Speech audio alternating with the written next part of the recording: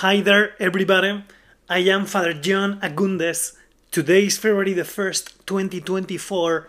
It is 3 p.m. in Calgary, Alberta, Canada, and this is Learning to Pray.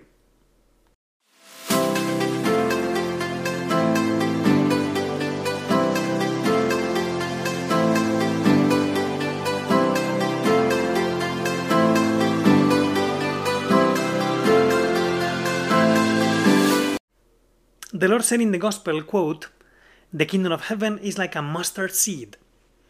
It is the smallest of all the seeds, but when it has grown, it is the greatest of shrubs, and becomes a tree, so that the birds of the air come and make nests in its branches." End of quote. As time goes by, and we grow in closeness with the Lord, it happens that our heart expands, so that we learn to love people the way they are. And that is something to do in our spiritual life. Like in the following story. The story of an old woman who went to the train station in Cornwall, Ontario, and her train was delayed. So she decided to buy a magazine, a pack of cookies, and a bottle of water, and she sat down in a bench close to the train tracks and waited. Shortly after, a teenage girl sat down close to her. She was listening to some music and humming a song. Suddenly, the old woman realized that this teenager extended her hand and took the pack of cookies, opened it up, and began to eat one cookie without even looking at her to ask for approval or something.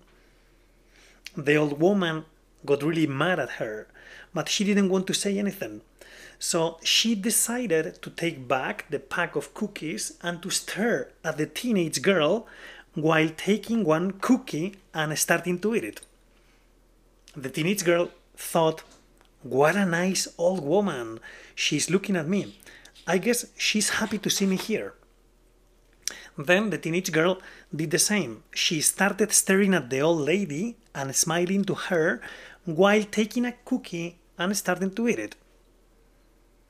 The old lady couldn't believe it. She thought, in this day and age, young people have no good manners anymore. And then she took back the pack of cookies and looked at the teenage girl straight in the eye while taking a cookie and staring and starting to eat. The girl thought, "Oh my gosh, I think this is the coolest old woman I have ever seen in my life," and took another cookie, smiled at her, and ate it up. The music coming out now from her AirPods was loud. It was for sure an uplifting beat. The old lady thought, "This generation of young people are lost. This is too bad." Finally, there was only one cookie left. The old lady thought to herself, "I hope she allows me to eat the last cookie," and started to look at the teenage girl again, straight in the eye. Suddenly, the girl took the last cookie, broke it, and gave one of the pieces to the old lady, thinking, "This old lady must be hungry." The old woman was shocked. Finally, the train arrived. The old lady rose and got on the train. She found her seat and saw the teenage girl from the window. She thought, "What a rude girl. Young people don't have good manners anymore. The new generations are lost. It's the end." And she noticed that the girl smiled at her and waved at her. The train started to move forward. The old lady was thirsty, so she decided to drink a little bit. She opened her purse, and what a great surprise, she found there her pack of cookies. And that's the end of the story. How important it is to love people the way they are, without judging anybody.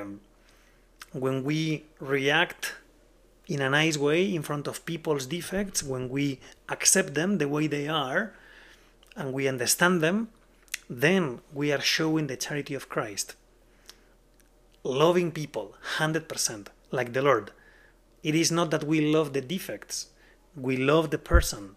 Of course, we don't agree with the defects or the toxic attitudes or the flaws or the mistakes they make, right? That all of us make. But we look at people like the Lord did. Think of the way the Lord looked at Matthew before calling him to become an apostle, right? An evangelist. The Lord knew that he was a sinner. He was a tax collector. He was a guy dealing with bad stuff and a little bit corrupt. But the Lord at the same time loved him. The Lord saw the flaws, but also the Lord saw the potential, and the Lord called him to follow him. We can always love people regardless their defects, and we can help them through that love to change.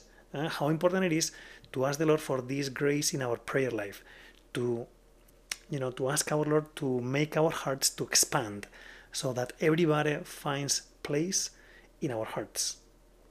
And finally, in order to have that big heart with room for everybody, we can use in our mental prayer the words of the Our Father prayer, right?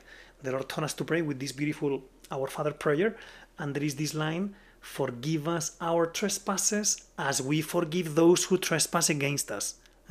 So when we repeat this in our prayer, thinking of people with defects, maybe people who have offended us, we will ask our Lord for the grace to forgive them, because we have been forgiven for many things, right? So try to repeat that line in your prayer when you have to forgive something to someone, right? Forgive us our trespasses as we forgive those who trespass against us. I hope that all of this was useful.